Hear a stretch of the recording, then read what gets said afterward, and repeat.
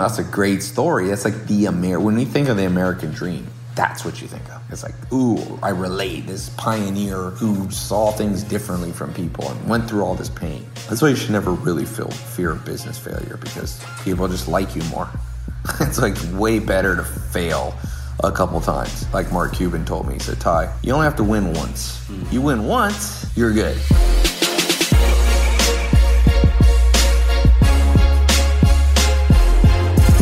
Welcome to the Ty Lopez Show. I'm actually doing a special one here, just with my brother. We were chatting late at night. What time has it been? 3:30? 3:13 in the morning. Ben's like, if people could hear you talking how you're talking right now, they would like that. So I'm like, let me just turn my iPhone on and record a podcast episode. We were talking about, what did you like that I was saying, Ben? Well, it was just a really relatable conversation. You were just sitting down. We were talking about Donald Trump, YouTube videos, Gary Vee, just your theories on why you should be more relatable in life. Yeah, we were talking about self-help and Tony Robbins, Gary Vee, Grant Cardone, motivational speakers, books like Chicken Soup for the Soul. And one of the things I was saying is that if you look in general, self-help never gets that big.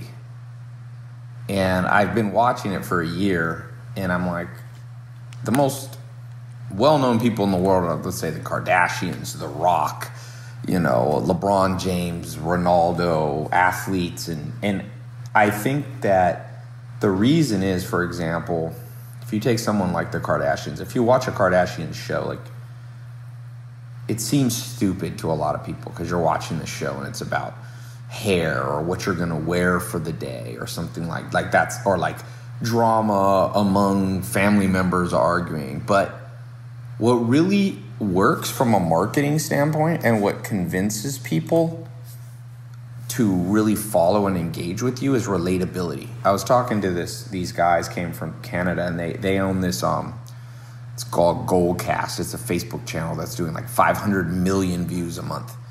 And we were just talking about they've had a few viral videos do over 100 million. And I was like, what's that characteristic that like really deep at its core makes something go viral? And they're like, well, relatability. And I've taught my brother. How long have you worked for me? 7 years. 7 years. How old were you when you started?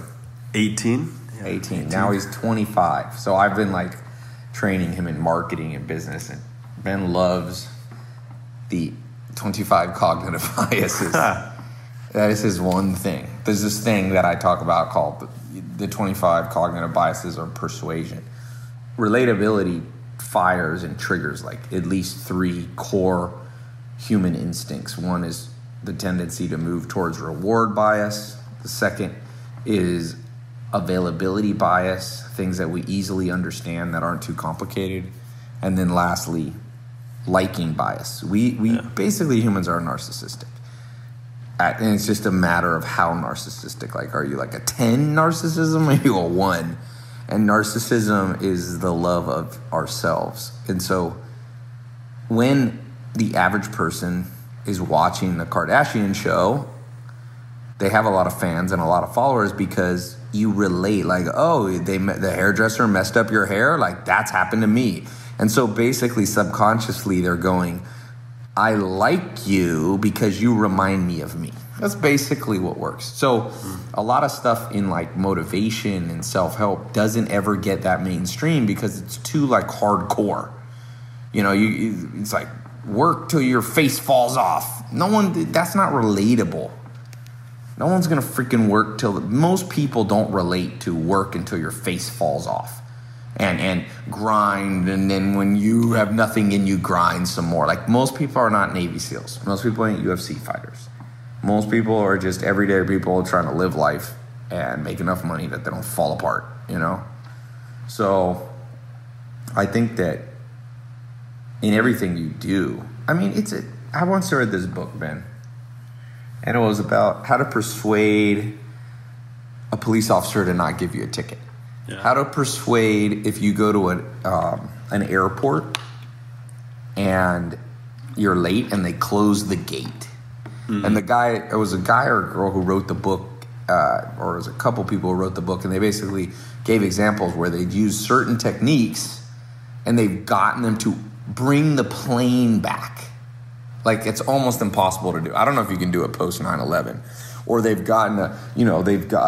been doing 80 miles an hour and a 40 and 45, and the police officer's like, all right, I'm going to give you a pass. And the key thing, there's a lot of things, but one of the things was, for example, if you go to an airport, and I've actually done this, and it kind of works. I haven't tried to recall an airplane that already flew off. I once was in Virginia, and I was literally eating, and I looked at the boarding pass wrong, and I thought it said that the flight was at 9 a.m., but it was like, I thought it said boarding was at 9 a.m., but the flight was at 9 a.m. Yeah. So I'm like literally sitting, I remember I was eating a donut, and I had my back to the window. Eating a donut? I don't know what I was eating.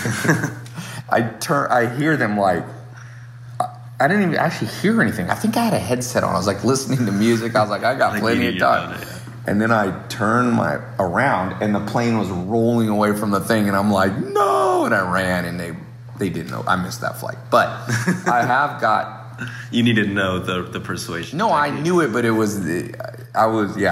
didn't work that time. But I've seen it work, and basically, the book said, fall on your knees and cry, and tell them how, tell them the truth. Like, your daughter's at home, and no one's going to be there to pick her up at school, and something that the person at the gate relates to. Same with the police officer. Yeah. Because one time, I'll tell you what doesn't work with police officers. Be aggressive. And I knew this. I've never been mean to police officers when I've gotten a speeding ticket.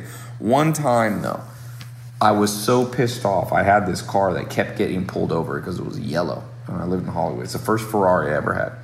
And finally, I was out with this friend of mine, and we're driving, and I'm going 35 miles an hour, and I get pulled over. And I'd already been pulled over like 5 times. And this is what, like I said, I didn't grow up with nice cars. Like, this was like my first time having like a real exotic Ferrari, right? So yeah, I remember that one. You remember that one? Yeah. It's loud. It was loud. So this cop pulls me over, and it was the only time in my life I've ever been like mean to a cop. I was like, what did I do wrong? I didn't go crazy, but I raised my voice. And he just was like, I could tell. I was like, uh-oh, I made a mistake. Because he was like, give me a second. He went back to his car, waited for 45 minutes, came back, and he goes, well, I got good news. I'm not going to give you a ticket. I'm like, oh, maybe it worked to be aggressive. And he's like, the bad news is I'm towing your car. And I was like, what? And he towed the car. Took me a month to get it out. And when I got it out, they had left the lights on. So it was dead battery. I had to push it out. I guarantee you the cop did it on purpose. And I was like, can I leave it here till I get a jump starter? Like, nope, you paid for it. You got to remove it from the impound station. So 3 cops helped me push it out. This is a month after I got it towed. And it was pouring down rain. It never rains in LA. It was pouring. And I'm sitting down there trying to jump start Ferrari, which I found out you can't jump start a Ferrari. It'll explode the battery if you do it normal, the electrical system. So anyway. What do you have to do? You have to have a special way to jump it. You can't just... Of course. Yeah. But my point being, that was a failure in persuasion. But I've been more relatable to people. It was recently, this just happened to me. I'm trying to remember. Oh, I remember. I was in Las Vegas. And this was just like last month when I was at this cryptocurrency conference at the Money 2020, and they had a Bitcoin conference. So I'm there, and I'm with like 7 business guys, and let's go eat at a nice restaurant. So we're walking around the Wynn Hotel. We go to the first restaurant, and the business people I was with went, and they said, man, this guy's not going to give us a seat. And I was like, there's nobody even in the restaurant. They're like, yeah, they said it's all booked. And I didn't feel like getting mad and getting in between, so I was like, whatever. They tried and tried and tried. Couldn't. So finally they're like, they won't seat us. So I said, let's try somewhere else. Went to another restaurant in the Wynn. They wouldn't. Finally, I was like, listen, I remember what I read in that book years ago. I go, let's go to this. We tried a third restaurant. I said, but let me talk to the waiter, the maitre d'. And I made him a bet. I bet you whatever, $1,000 I'll get us the table that we want. So we go there, same thing. First time the lady just looks at me and is like, sorry, we're all booked. And I'm like, but the tables are all empty. And she's like, yeah, but there are reservations for later and we got to keep them in case they come late. And so I just looked at her and I was like, listen, I know I didn't make a reservation. Like, that is my bad.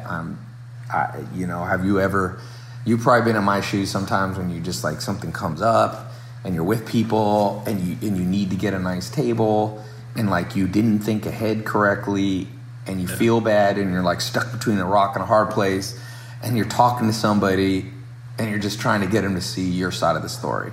And like her face just kind of lit up, and sure enough, 5 minutes later, we got the best table in the place because she could see in her own. Remember, I told you people are narcissistic, Ben? Like, she was thinking about herself. Like, oh, I remember that when that happened to me, or maybe that'll happen to me in the future. So, yeah, I would want somebody to give me a pass. So I'm going to let this have a pass, this random stranger have a pass. So relatability is a very powerful tool. And as like I was telling you, Ben, like when I first started in 2015 and I kind of came in the social media scene with like videos of Lamborghinis and all that, I think the immediate reaction of 50% of people loved it because they were like, ooh, I could get a Lamborghini if this guy could. And 50% of people were like angry about it because it represented something to them. And part of that, you'll never get rid of all haters, but if you could, I realize now in hindsight, if I could have made those videos a little more relatable. I tried to. My first video, I talked about being in Clayton, North Carolina and not growing up with money and all that. But that's like the message that I should have pushed even harder. Like, yes, you are seeing me with all this stuff, but how important do you so for me, since I'm a narcissist, and I care about myself, I mean, how important do you think it is that I'm relatable so other people, because I guess I've never really thought about being more relatable to people. I've probably thought about it in different ways. Right. Do you think I should focus a lot of my energy on being relatable on camera, off camera, with friends, with you, yes, and work? With everybody. I mean, it depends what stage. If you're with your best friend you've been with friends for 10 years, you don't have to try because you already are relatable. They know you. But new people, for sure. Relatability lets people's guard down, man. Vulnerability. And it's not just vulnerability is like a word people throw around, People throw around vulnerability. I don't think it's vulnerability alone because it's only to the extent that vulnerability is relatable. Like, nobody's completely vulnerable. In fact, sometimes you're relatable when you're not vulnerable because everybody in this world has had times where they didn't want to be vulnerable. They didn't feel comfortable with it. So I don't think you got to be careful not to be cheesy because I see people doing this. I can see it. I won't name any names. They're like trying to be like, oh, I feel your pain. But you don't feel their pain. I mean, they don't feel your pain.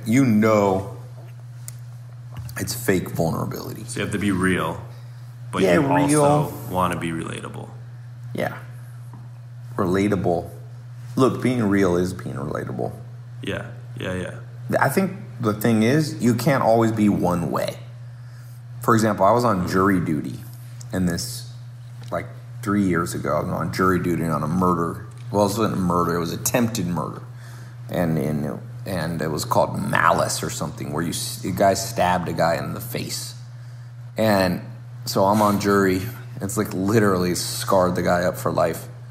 And the district attorney, I learned, man, court system is crazy. It's kind of a nightmare to be even on jury duty. I couldn't imagine being in the trial. But the defense at the end, when she was doing her closing statement, she like came to the jury box and looked at us and she was like, my client. And it's like, I feel his pain and he's been neglected by the system. And she like cried, but it was such a fake cry that like literally 10 minutes later, we're all back in the jury room and everybody's like, what was that? It was like the world's worst acting. So I think that's not relatable. Like, most people don't. How often in life do you fake cry? So it's not just vulnerability. Think of it this way. You have to look at something or someone and connect with it. Like literally imagine like you're like an electrical socket and it has to plug in. And the Kardashians, whether you love them or hate them, like people plug into that. They go, ooh, I see a little part of myself in that family. And they plug in. It's like dysfunctional people. Most people's family is dysfunctional. Yeah. And the Kardashians, sometimes they're mad at this family member and this and this and this and this. But they're not too dysfunctional in the sense that no one's ever tried to, murder each other. Because that's that's relatable. Most families, no one's trying to kill each other. But somebody gets mad and doesn't talk to their brother for a month or something like that. So I think that's also why people like rags to riches stories better, because everybody can imagine themselves like, oh, I remember when I was poor and then all of a sudden I have money. So I think you can be relatable and you can tell your real story, but it's the mode that you do it, the modality. It's not that hard to shift it. And it makes a huge difference. Like I said, I could have said to that lady at the Las Vegas restaurant, like, look, I got a very important business meeting. I need this. I didn't even tip the lady. I could have been like, here's $100. But that didn't work on her. What worked on her was her just being like seeing herself in my body. Like the electrical plug connected to my life from her to me. Yeah. And it's always at an emotional level. It's like it connects through the heart, at the heart-gut emotional level, not the logic. You start getting into logical stuff, like it doesn't. If you like argue at a hotel and you're like, look, I'm one of your top customers. I've spent a lot of money. I see people doing that. They get mad at the hotel and they're like, look, I spent a lot of money at this hotel. I've spent $3,000 on this room. And you're not going to give me a reservation like that? See, the person there can't relate to that. Yeah. So yeah, they might, once in a while that might work because they feel like they might get in trouble with their job, but they don't do it willingly. And they don't do it as often as if you're like, listen, like, man, like for example, a single parent, if they're like at a restaurant, they're like, listen, I got a screaming kid in the car. Would you mind opening the store? I know I'm 10 minutes late, but like I was carrying my kid threw up in the car and that's why I had to, that's why I'm late. Is there any way you could let me in? And like if you say it with the right tone of voice, that's 100 times more likely to let you in than you like banging on the door and be like, do you know who I am? Like that just, and when people do marketing and business, you look at the businesses that make the most money, like a lot of them are very relatable, even though you think they're not.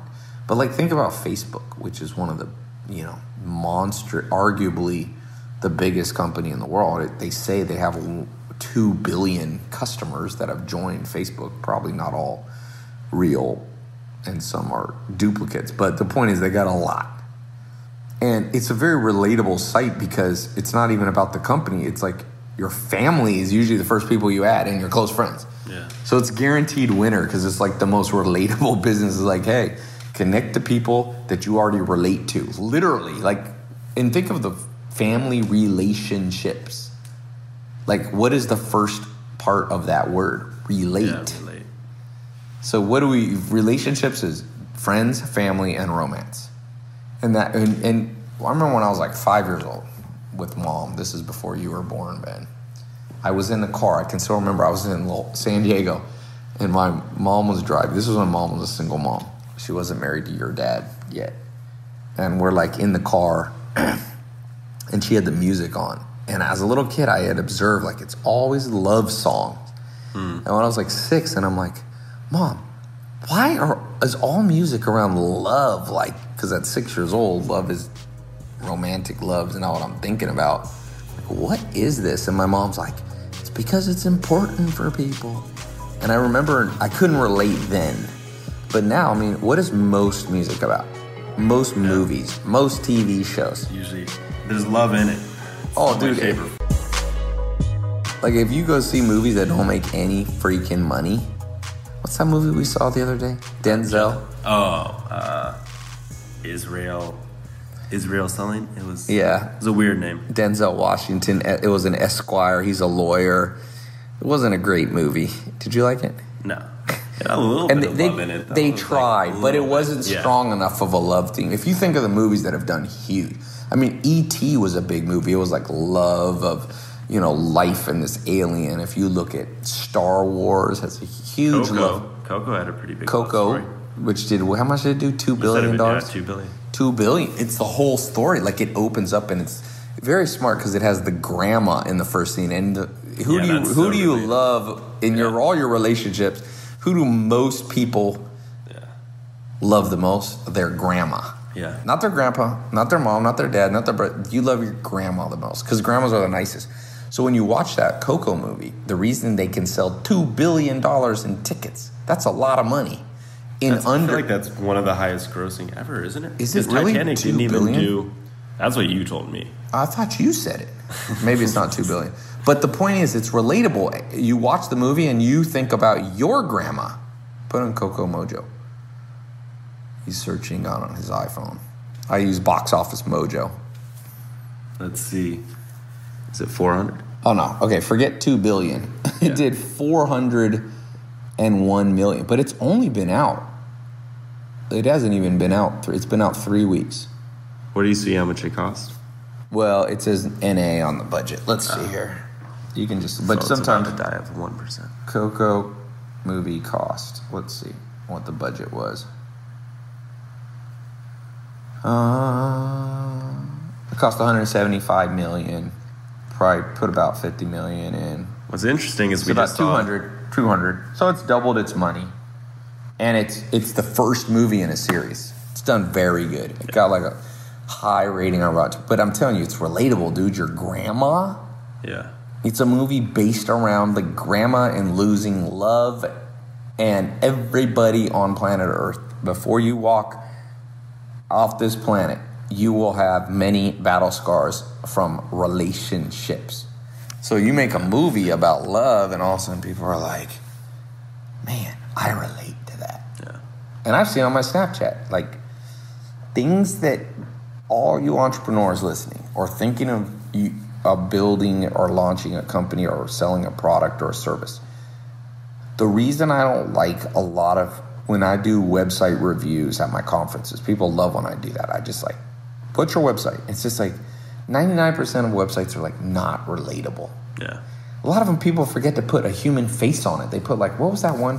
I did that master plan seminar at my house the other day, and there's like, out of the 10 websites that I said volunteers gave, and I said, let me analyze your website, like, they were so not relatable. One of them had a picture of someone facing away. You couldn't even see the face. Like, that's a no-no. Like, faces are so relatable. In fact, little babies under 6 weeks old, they do eye tracking research on them. Scientists, they just kind of look at where the pupils go.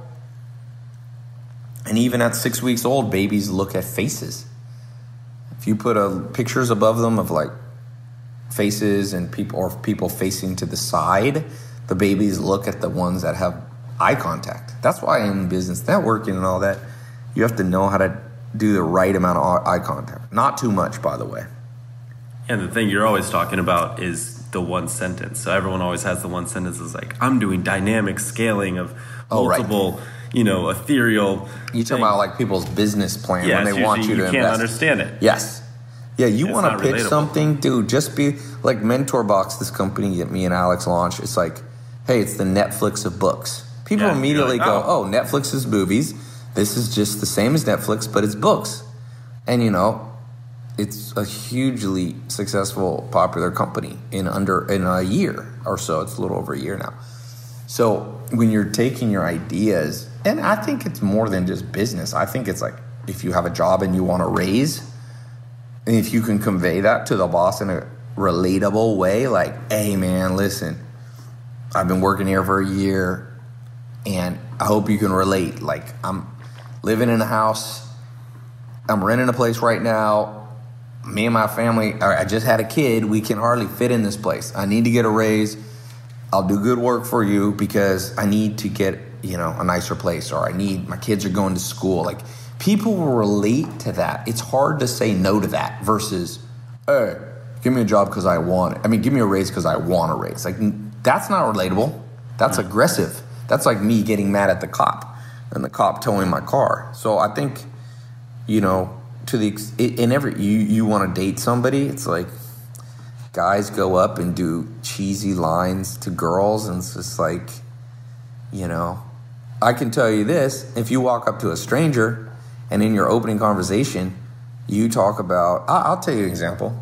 When I broke my ankle in like 2013. And it was playing basketball at UCLA, and it was kind of a nasty break. So I was like out for, I don't even think you were living in LA then, were you? Probably not. What year was it? Maybe you were. It might have been 2012. Yeah. You might have been. Mm-hmm. Do you remember when I had my broken ankle? I think I do. It was your old house? Yeah. And I was like rolling around, like it finally kind of healed, but I couldn't stand on it for a long time.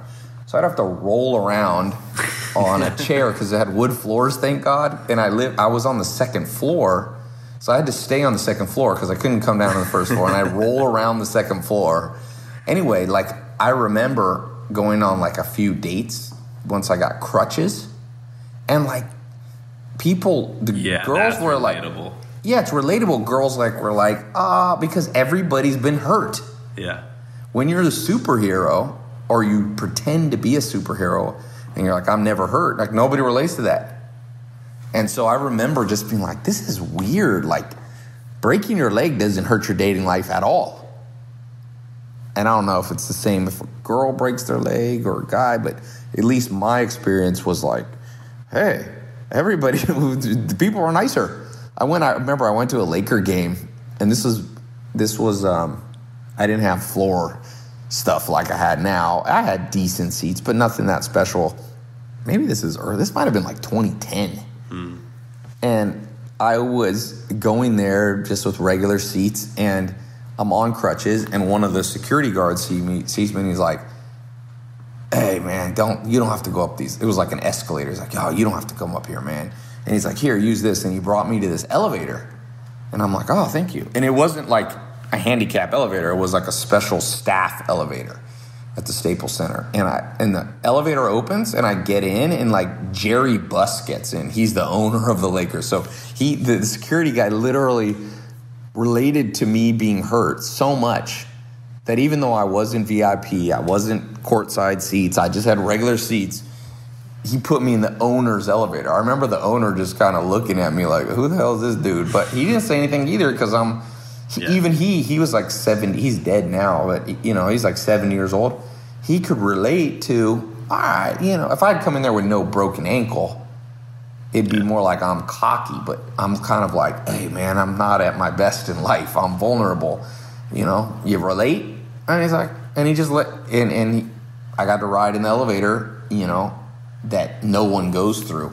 So that's just, if you can, obviously you don't want to break your leg all the time.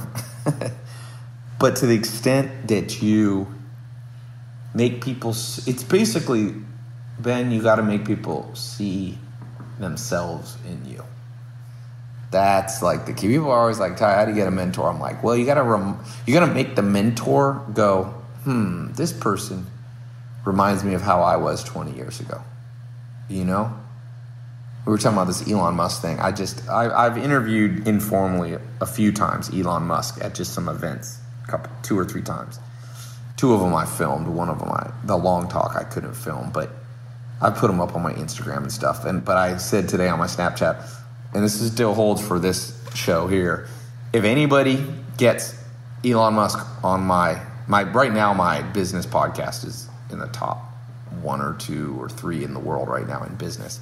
So if you can get Elon Musk for a 10 to 30 minute sit down interview, I'll pay $25,000.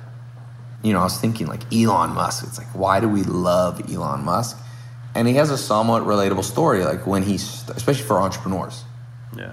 Because when he started, you know, he made all this money with PayPal, but then he spent it all launching his new thing that he was in love with. And most entrepreneurs relate with like loving their idea and putting their heart into it.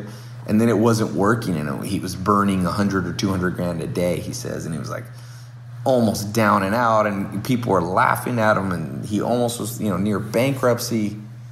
And the big billionaires were like, what's wrong with this guy? He sold PayPal, he had all this money, and now he's an idiot. But then he rises up, and so people like relate to the down and out, man.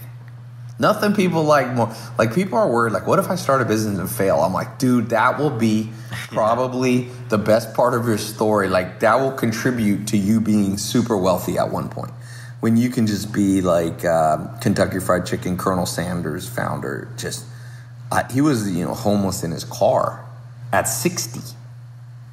Had no money saved. That's a crazy story. And he just like went, and everybody he told about his Kentucky Fried Chicken idea, I think he went to 990. Yeah. It was like right under 1,000 people he talked to, and before one said yes. It was some guy in Utah that gave him the money. But everybody can relate to having a business idea, asking someone to be involved, invest, and people are like, nah, I don't have it. And so, that's a great story. That's like when we think of the American dream, that's what you think of. It's like, ooh, I relate, this pioneer who saw things differently from people and went through all this pain. But that's why you should never really feel fear of business failure, because people just like you more. It's like way better to fail a couple times. Like Mark Cuban told me, he said, Ty, you only have to win once. You win once, you're good. Because people, then they relate to the failure story and they see potential, because they place themselves in your failure story, and they see them, because they're at the bottom oftentimes. A lot of people are failing, right? So when you tell them your failure story, they're like, ooh, I relate. And then when you have succeeded and they see you, they see what their future will be, and they relate because you were down low. If you just tell them the highlights, they don't relate to that. You know what I mean? So I think that it's something everybody should think about for all areas of your life, for persuasion, in sales, in marketing, but more importantly, in human relationships. Because at the end of the day, basically everything good and bad in your life stems, with the exception of hurricanes, earthquakes, cancer, car crashes. Exclude those traumas, those 20% of our traumas. 80% of our traumas is all people. It's just like people not getting you, people you want to be around you not wanting to be around you, the people you don't want to be around you being you're stuck with. Like, that's life 101. That is the most important thing to learn in life. So when you understand relatability and you start, and it's not inauthenticity, because you're bringing out this different side of you, which is there. It's got to be there, or else you'll be, like that defense attorney that's crying, but you could tell she didn't care about her client at all. If she had brought out real authenticity, it ended up, by the way, a hung jury. I thought the guy, it was funny. It was not funny, but it was a crazy case, because I thought there wasn't enough evidence, so I found him not guilty. And I took 5 jurors with me, so it was 6. And this other guy took 6 people, or him and 5 others. And we went to hung jury. We came back out. The judge is like, go back in there.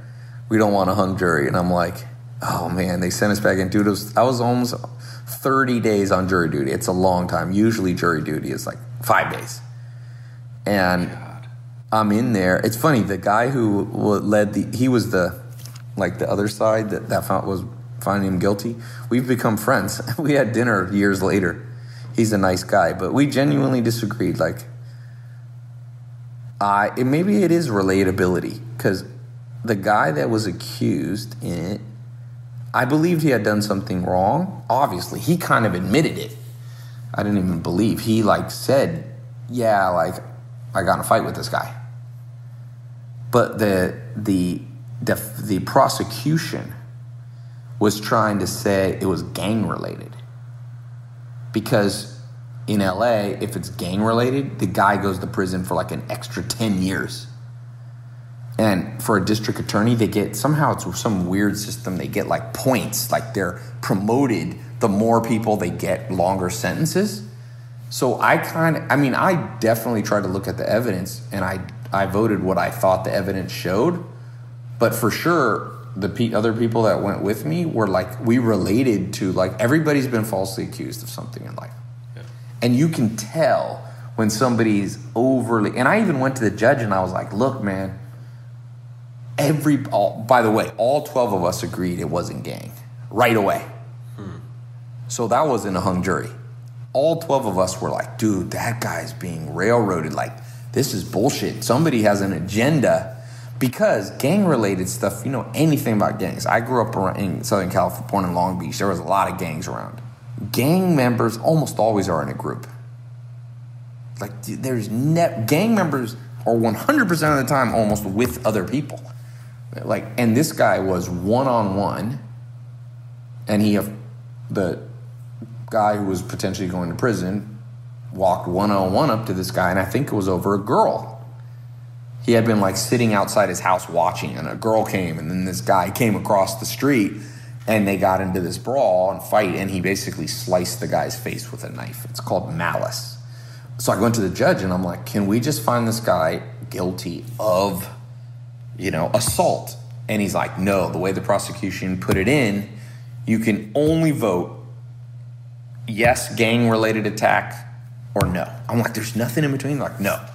They're like, the prosecution entered it this way. And I'm like, all 12 of us were like, hell no. So he had some other things like carjacking and stuff like that. I can't remember how we found him. I think we agreed on a few things because he had just admitted, like, yeah, I stole his car. So, but the point being that those lawyers, there was an element of non-relatability in the prosecution. No one wants to relate to someone falsely accusing. We relate to the other side of that, Everybody here, even as a little kid, your brother or your sister or somebody, they did it, and they're like, you did it. And, like, that's like a core fundamental human need to not have injustice done against them. So you instantly, that's why people like the underdog. That's why no one likes the Golden State Warriors basketball team. Because they've won, basically they've been in the finals the last years, and no one relates to, like, the team that's always on the top. You might root for them. They root for them in San Francisco, but the average person's like, fuck them, They didn't like LeBron James when he went to Miami Heat, and it was too many good players on one team, and now Golden State has all these. Because we can all relate to, like, you're in school, and all the good kids join one team and, like, bully you. How you got to do stupid PE things and they, like, pick teams. And every person, 90% of America is like, wow, I remember when people did that to me. So people don't like Golden State. People didn't like Super Team Miami. And they relate to these, like, underdog teams that come in. Like the LA Clippers in LA became popular partly because they were underdog against the Los Angeles Lakers, who have been good for so long. And millions of people are like, forget the Lakers, we love the Clippers. And Clippers did a good job at being that relatable team. Like, you don't want to vote for the big guy? Yeah. What were you saying about Donald Trump? I don't know if I want to go on record for this.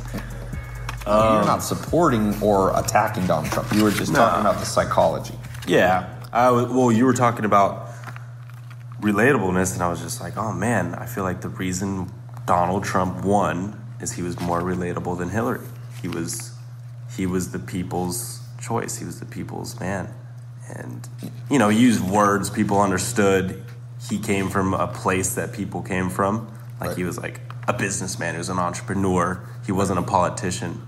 Right. So I was like that. I mean, I guess it's one reason why he may have won. Yeah, I mean, obviously, politics is very complicated, but for sure, he did better than everybody expected. Definitely. Nobody expected. If you would have asked people 1 year before he was elected, will the star of The Apprentice be the future president? 100% of people would have said. I think even Donald Trump wouldn't have thought it. Yeah. But it's unprecedented. To a certain extent, and I think both sides, whether you're Republican or Democrat, you will agree, like, Donald Trump, a certain segment of America really related to him. Now, a certain segment completely did not relate with him, and that's why he's one of the most polarizing people in history. But the people who related to him, a lot more of them came out to vote than Hillary expected. And you're right, Hillary, I did a little mini interview with Hillary, and she's definitely, she hasn't, you know, she's not as relatable as a lot of, like, Obama people liked. Yeah. He's a very relatable guy. He, like, plays basketball and stuff, and he's just, no, I think he has that vibe. Obviously, Obama's very intelligent, but he doesn't come off as aloof. And Hillary's very intelligent. And Joe Biden and Lieberman and some of the, and even Mitt Romney and stuff, like, they did not come off likable enough. I think George Bush Jr., George W. Bush was just like, it's like, he's like, he spoke like, I mean, he wasn't good at speaking. Yeah. A lot of people aren't that good at speaking. Yeah, he was just like, hey, I was an alcoholic. You know how many people in America and the world can relate to having an addiction, whether it be alcohol or other things? Like, the whole damn world's addicted to something. Yep. Yeah, and like Donald Trump just spoke his mind. He just like said what, and Yes. he's on Twitter. Yes. Like, what's a big thing you hear right now? He watches the news a lot. Right. So it's like, even now he's still this everyday normal guy. Although I've heard that the White House said that's not true. He does not watch Really, 4 hours. It's fake news. No, I think at the end of the day, you have to understand what makes us humans click. It's not as complicated as we think. We're not that rational. Even the most... Dude, I know personally some of the most rational, logical people in the world, whether they be professors or mentors of mine or mathematicians, PhDs. They are, like, even our friend that you know, Dr. Fresco. I mean, he's a top neuroscientist, discovered the gene for paralysis, was published in Neuron magazine publication twice, once on the cover, which is the most prestigious, molecular neuroscience journal. He's a freaking he's more emotional than you. Doesn't matter that he's got a PhD. He got a PhD in neuroscience faster than anyone in history. Really? Yeah, he's very quote unquote academic, but he makes some of the goofiest decisions known to mankind that are pure emotion. There's that book, good book if you haven't read it. There's Daniel Kahneman's, Thinking Slow and Thinking Fast. Just about the two parts of our brain, one of them being, this primal reptilian part of our brain stem, and then of course you got this front part of your head by your forehead, like the neocortex, that's like the human side. The rest we share with like alligators and lizards and stuff. But what Dr. Fresco did tell me when he was in one of his logical modes, because as you know, he goes between emotional and logical. He's from Argentina, so he's got the Latin fire. But he's like, Ty, the way you get a signal up your spine, let's say something jumps out at you, or like you're watching the It movie, that horror movie, Stephen King. Like, you're logical, the front part by your forehead, that you're in a movie theater. But the back part of your head, literally the neck all the way up, it kind of runs from your neck all the way up your head towards the front. You have, your brain stem, and you have the medulla and the cerebellum, and you have all these parts of your brain that are very not logical. And so when you're trying to be more relatable to people, you have to understand, like, people are just going off their gut feelings. Like, you go to, like, Business Network, people are deciding if they like you in the first 3 seconds by how you stand, tone of voice, who you remind them of in their past, blah, blah, blah. It's like, you're not really relating to a human. You're relating to parts of their brain that they're not even you're relating to the animal side. Humans got an animal side. Whether you believe in evolution or creationism, both sides agree there's an animal component to humans.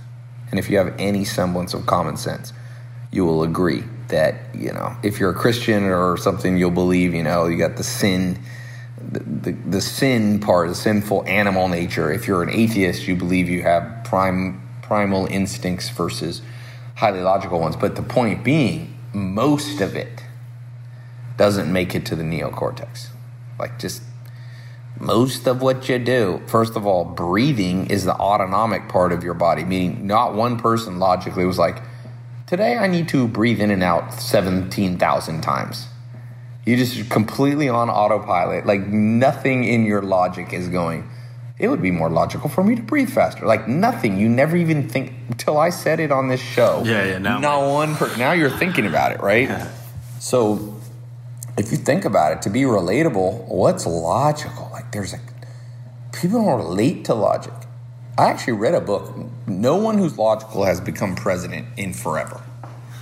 Like, Obama's speeches were like totally for the people, even people who led movements like Martin Luther King Jr. or Gandhi or Malcolm X. I read, the autobiography of Malcolm X. Have you read that? You should read that. It's a wild book. Like, okay. Malcolm X was like, just, his dad was taken by a whole bunch of white guys. I think he was from Detroit as a little kid. And he watched these, like, racist guys take his dad and put his dad's head on the railroad tracks till a train ran over his dad. He watched his own dad being killed. So imagine if he's a revolutionist leader for black power, so to speak.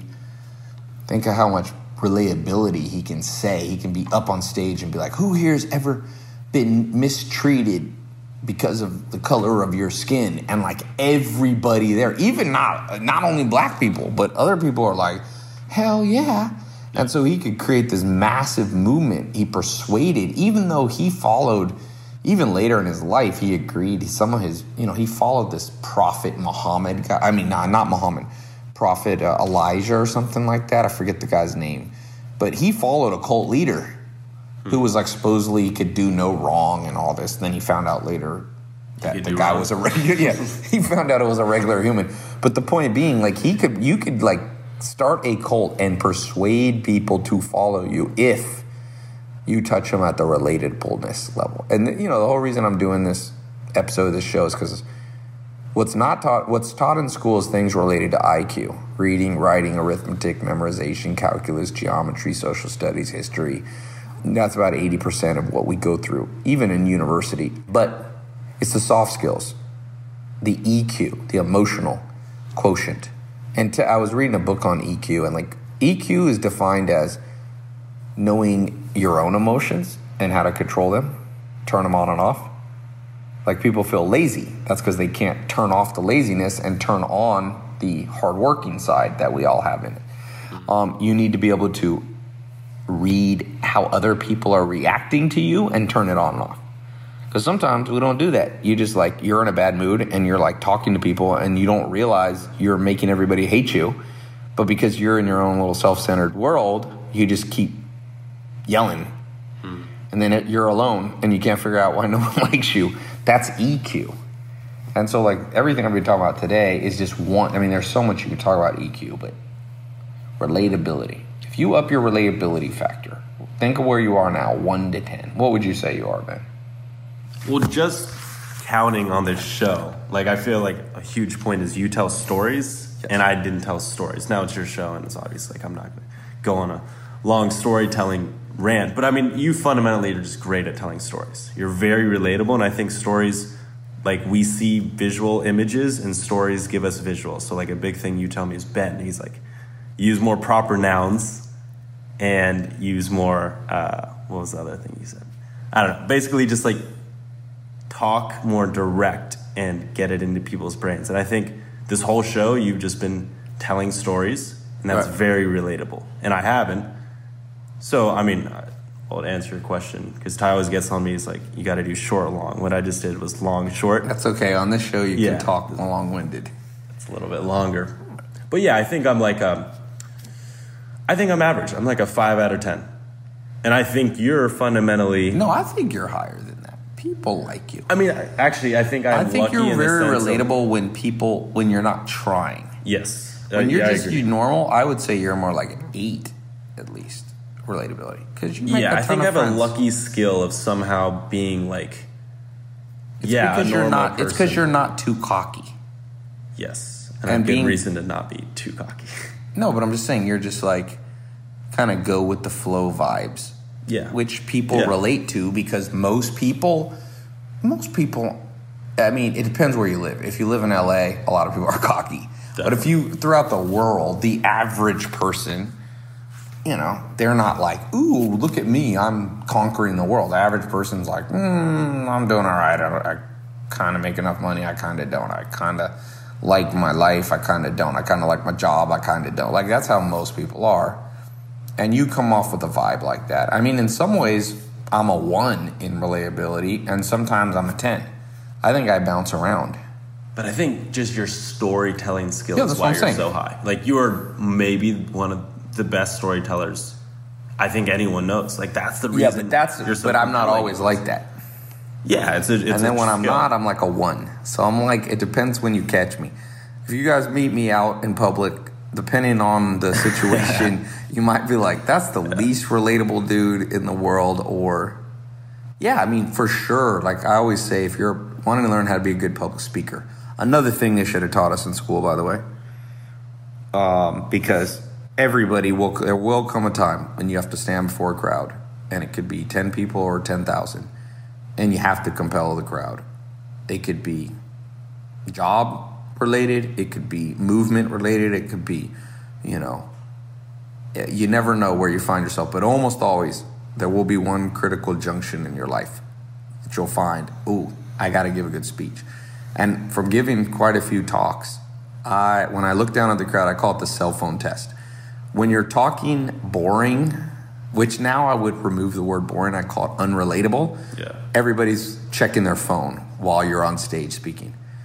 But so you want to find what are those things you can talk about that gets people to look up from their phone. That's when your relatability factor goes to 10. And that's like stories, right? Yeah, stories, but it has to be the right kind of story. I'll tell you something, a phrase that gets people like basically if I am ever losing a crowd, I have a go-to move. I will give you a go-to move. Cool.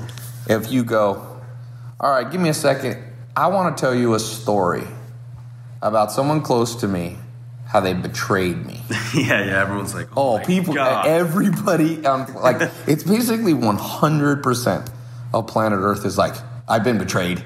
And you want to hear it because you're almost like living vicarious, like, yes, that bastard, they betrayed you, they betrayed me too. Yeah. Like, oh, dude, if you just get up and be like, who here, another example of this is what's the story where you've been betrayed? You want to hear? I want to know. No, you could also get up and be like, who here has ever dated somebody and you thought they were amazing and they turned out to literally be one of the worst people on planet Earth? Yeah. Like, everybody's like, ooh, I love it. Or who here ever had a boss that was an asshole and didn't give you the credit that you deserved? Like, everybody, like, 9 out of 10,000 people, 9,995, maybe 5 people are like too busy playing something on their phone. So it's like, I want to tell you about my ex who was also my boss who betrayed me. That's like the ultimate story. My boss. Another one is family. If you're like, you know, sometimes I've used this, which is, I said, some of you here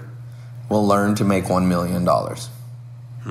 And somebody close to you will take it from you. Oh my God. Oh, that one gets people like, holy crap, because everybody's out there trying to go, I want to make more money. And then the thought that, because I can't tell you how often that happens. So people relate because they relate. You know, a good relatability factor is when it hasn't even happened to people yet and they already relate. Yeah. That's like, because people haven't even made $1 million, but they're like, oh yeah, I can imagine. My damn cousin, he would do that to me. My mom, my best friend, my girlfriend, my wife, my husband. Like, everybody has this Machiavellian part of their brain that's somewhat cynical going, who's going to be the one to plunge the knife in my back? Who I thought was, it's like Shakespeare, Et tu, Brutus, was the famous saying when Julius Caesar is like betrayed by like his right-hand man, and he looks up and his right-hand man is killing him.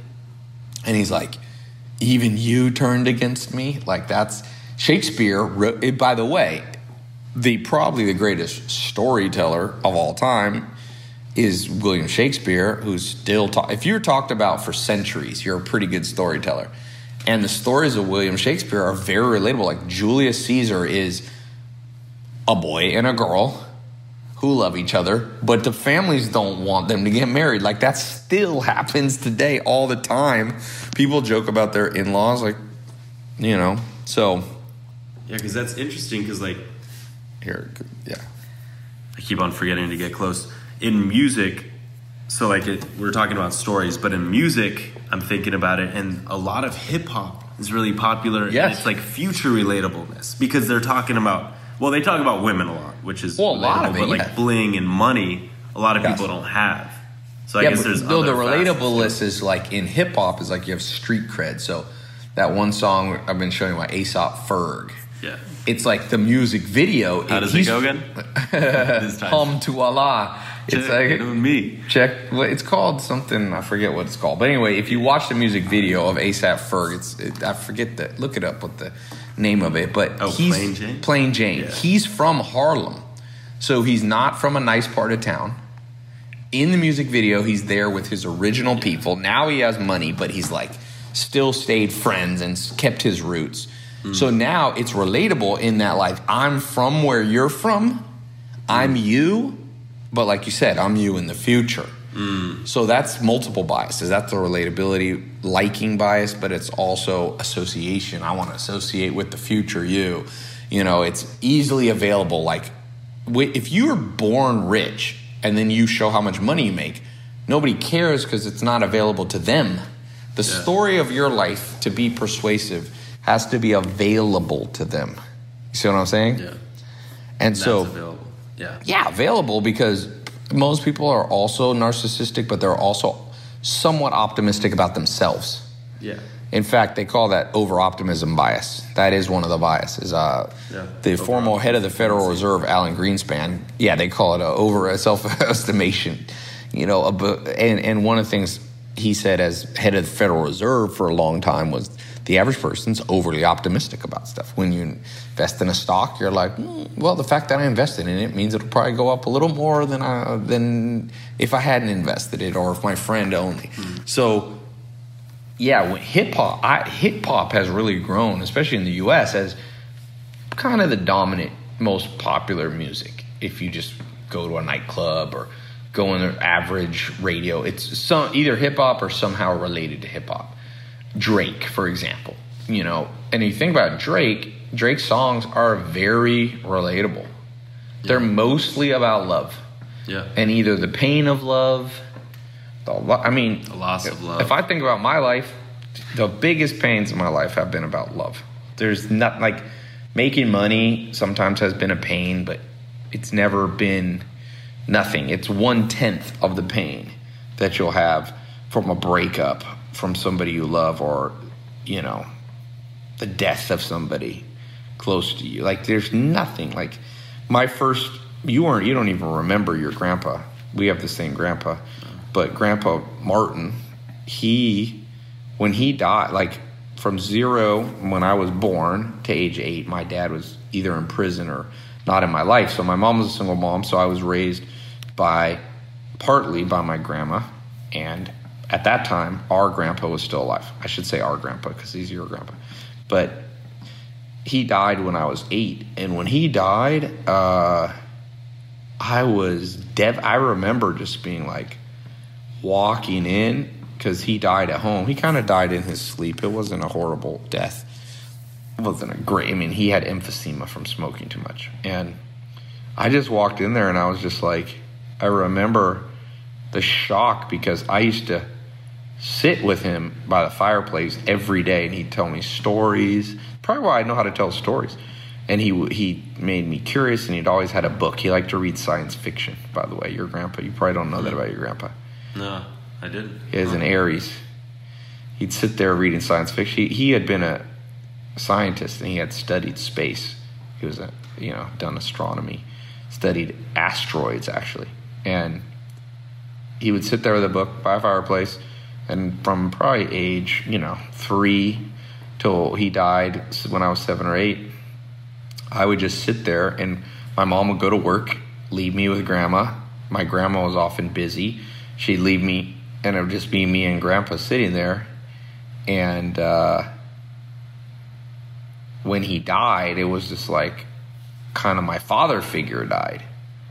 And so that was the first pain that I remember, really, of that loss. But everybody on planet Earth relates to that. And that's why I said that movie Coco is like about the grandma, and she's old, and, you know, she might die, and you relate to like, oh man, nobody wants to. I saw somebody tweet.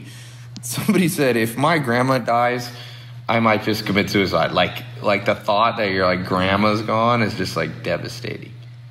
So all those just human parts, dude, are what people relate to. It's not so much the logic. It's not.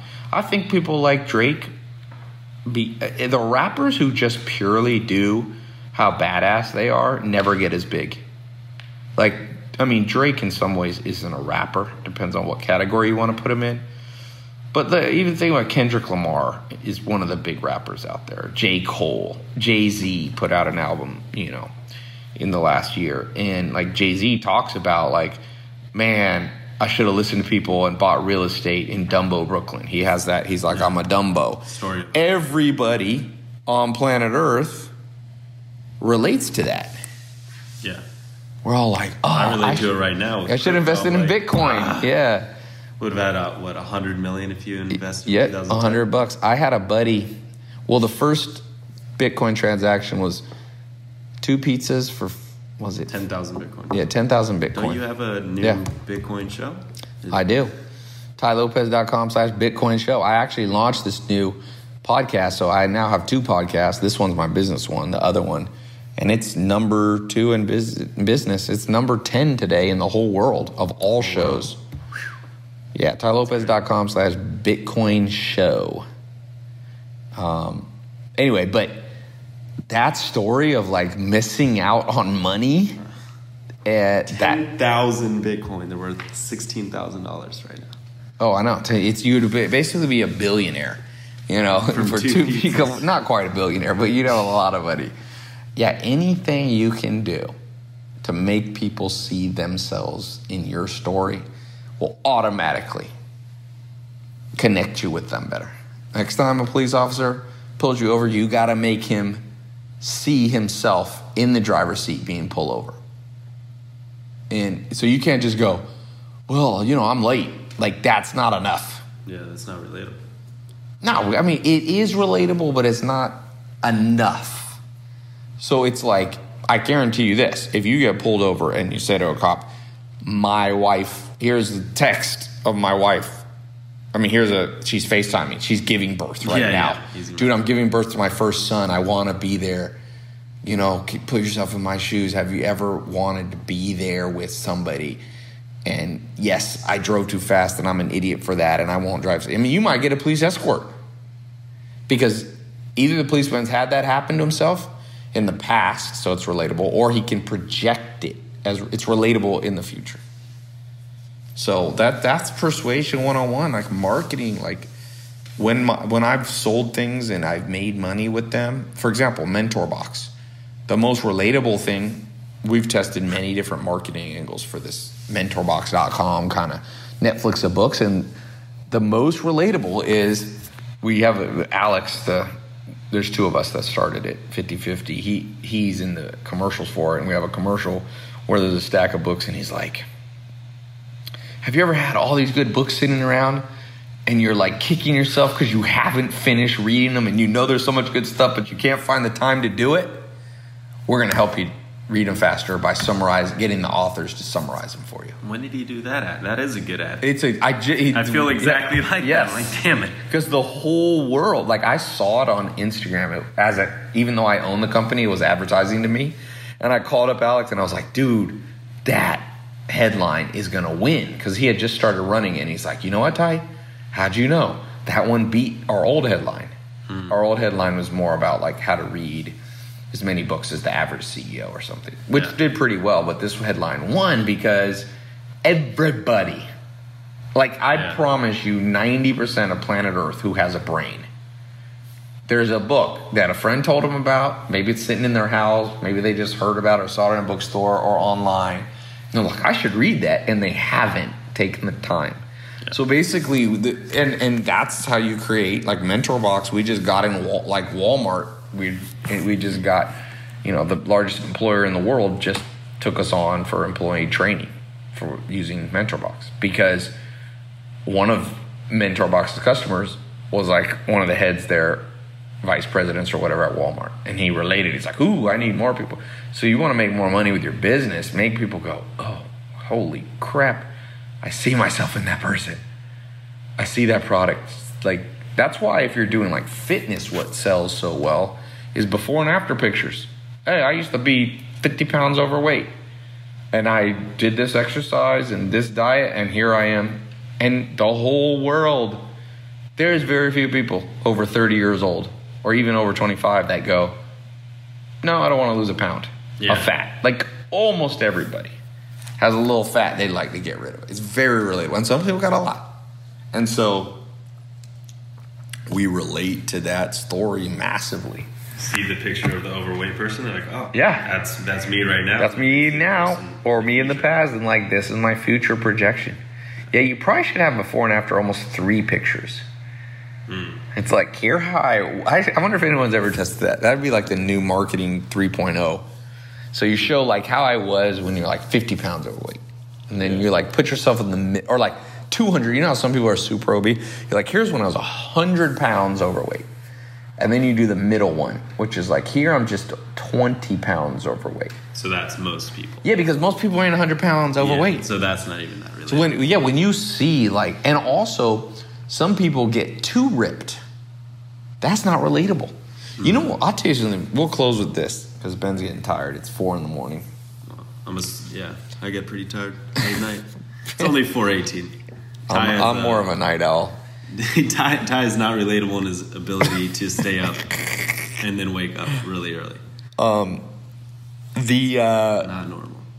The most popular girls in the world are not supermodels. In fact, if you look on Instagram and you look at which girls get the most followers, yes, there's some of the Victoria's Secret models get the most. But I can tell you from having a pretty big social media following, the girls next door, more dudes comment on. Because for most guys, dating, Gigi Hadid, never going to get a supermodel or Victoria's Secret model, for most guys, it's not even in their consciousness. And so a girl who's like that girl next door cute, guys go crazy for. It's like girls, it's when I own nightclubs, you would see the girls that are popular, obviously really pretty. And even when they interview supermodels, a lot of supermodels are like, "I can't get a date. I go to a party, no guy walks up to me." Either they're intimidated or they automatically assume I'm already got guys running after me. But I know my new strategy. You're going to go after the supermodels? Yeah, there you go. Straight up to them. No, but I'm saying it kind of works. So it's very important to understand that psychology, like putting let's say you have a clothing line, if I had a choice between supermodels, that's why sometimes actually curvy models do really well. Not like necessarily obese or not super skinny, and even with guys, because most guys can't relate. There's not that many girls that have a supermodel body. So guys, I think subconsciously, men in their DNA go, that ain't happening. So I'm going to push that out of my girl relatability factor. Yeah. And I'm going to go, and there's a lot of proof of that. A lot of proof of that. Even like travel. I've traveled to like the most beautiful, I've been all around the world. The most beautiful place I've ever been to is this southern Chile in South America. Chile's on the Pacific side. It's beautiful. They have this area called the Lake Region, Puerto Montt. It's closest thing I've seen to heaven on earth in many ways. It's insane. It has tropical, not tropical, it has temperate climate, somewhat like Southern California. It was settled by a lot of Germans, so it's like, kind of has this European look to the buildings. It has volcanoes that are still smoking. Lakes that are high up that are crystal clear. It's in the best fishing up in the lakes. You can go from skiing to surfing in 1 hour for the mountains down. The mountains are right by the ocean. And it has the most fertile soil I've ever seen in the world. I went there with the agricultural group. Put it this way, we went to a farm in North Carolina where I lived at the time. 1 acre would yield 30 bushels of wheat. I think a bushel of wheat's around 40 pounds, 30, 40 pounds. So 1,000 pounds. This farmland was so fertile, it'd do 6 times that, 6,000 pounds. They had grapes that were the size. It was like heaven on earth. But when I tell people about Chile, it's not a relatable place to visit. No. Most people are like, I'm going to Vegas. Because you can relate to Vegas. All your friends have gone to Vegas. You've seen ads about Vegas. You know what you get in Vegas. There's no fear. You're like, I'm going to get a MGM hotel. I'm going to gamble. I'm going to see a show. I'm going to get drunk. I'm going to fall asleep in my own vomit. No, I mean, hopefully you guys know what it is. But I'm saying people relate to that story. And so Chile is definitely a more amazing place, in my experience, more beautiful than Vegas. Vegas is like man-made beauty. It ain't like Mother Nature makes more beautiful things.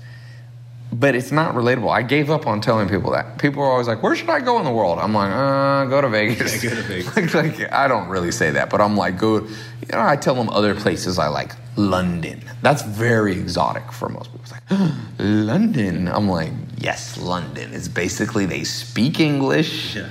Even Paris intimidates people.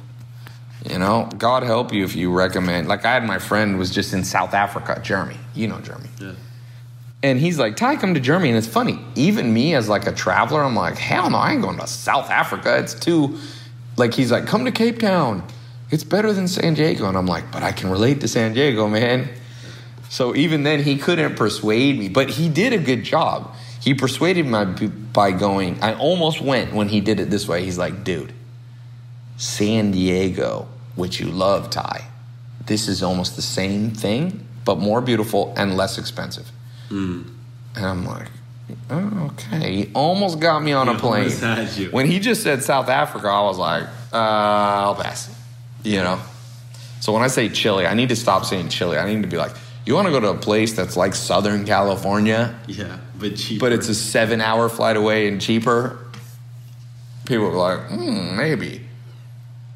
A lot of people's marketing for their business is like literally exactly like the bad way to present Chile. Want to go to South America, to a country you've never heard of, you never landed on, that used to have Pinochet, the dictator who killed thousands of people? You want to go there to a place, a city you've never heard of, Puerto Montt, in the 6th, it's like the 6th district of Chile. And you'll have to like land in Santiago and trade a train. And people were like, sounds horrible. Yeah. Although, hell no. We should go there sometime. This place is bad to the bone. I'm going to show you a picture, Ben. Yeah. I mean, I'm already sold, but. You're a little more adventurous than the average person. Well, you've explained both sides of the how it looks. Look at this. The crystal clear lakes. Dude, this place. I like the volcanoes, too. The volcanoes. Look at this. Look at it. Yeah, it's insane. That's what the towns look like. It's wild. Yeah, the water's incredibly crystal clear. Dude, it's nuts. I've never seen a place like this. Is that a volcano or is that just a yeah. Oh, dude, they have trees. We looked to buy a farm that had trees on it that are like the sequoias. There was 10 guys on this. We went to visit a farm. 10 of us could not put our arms around the base of the tree, holding hands. It's like the redwoods. Big as the redwoods. You could buy a farm with your own redwoods. It was nuts. Wow. It's the most fertile place. Like, it'd be healthy for... They had log cabins. Look at this log cabin. Permaculture farm. It almost looks like Sweden and California and but it's Hawaii. Not so cold. What's the normal temperature? It's a little chillier. It depends where you are in the lake region, but... Sorry, we got a little distracted on the show. This is more southern. These famous mountains that are in the Patagonia part. Beautiful. Oh, so Patagonia is it's in Chile. Patagonia is the next district down. Patagonia is beautiful. Yeah, but that's cold, dude. Yeah. This is like this. It's just like... Yeah, it's like Virginia, but you're not... like heaven. They don't even have better pictures. Whoever represents the tourism board for Chile should hire me. I'm like, what the heck is wrong with you? Here, I'll just put in Puerto Montt. We should. Yeah, it's amazing. I read this article about how for those of you wanting a business, be good at marketing, and countries are hiring people now because tourism's so big that countries and cities are starting to hire people who do basically marketing for like Chile should totally hire. These are the worst pictures. It does not do it justice. I will find. Yeah, it's like that. It's like in a city. Lush farmland, big mountains. I might have to get off this podcast episode, this show, and just head to Chile. If you guys don't hear from me for a while, come visit me in Chile. All right, we're headed out. Thanks, Ben, for being here. You're welcome. Go check out my new podcast show. It's on Bitcoin cryptocurrency. Never, as Alan Nation told me, Ty, never be the first or the last to learn about a new idea, to try a new idea. It's not that new, but it's not too late. But it will be too late soon. So get in, tylopez.com/Bitcoin show. Remember to be relatable. Look at your website. Look at your marketing. Look at your dating life. Look at your asking your boss for a raise, all through a new lens of 1 to 10, how relatable am I? All right. Don't be like me, and when you could have bought Bitcoin at 3,000 and didn't because you're too lazy. Ben's still tortured. Don't do that and buy.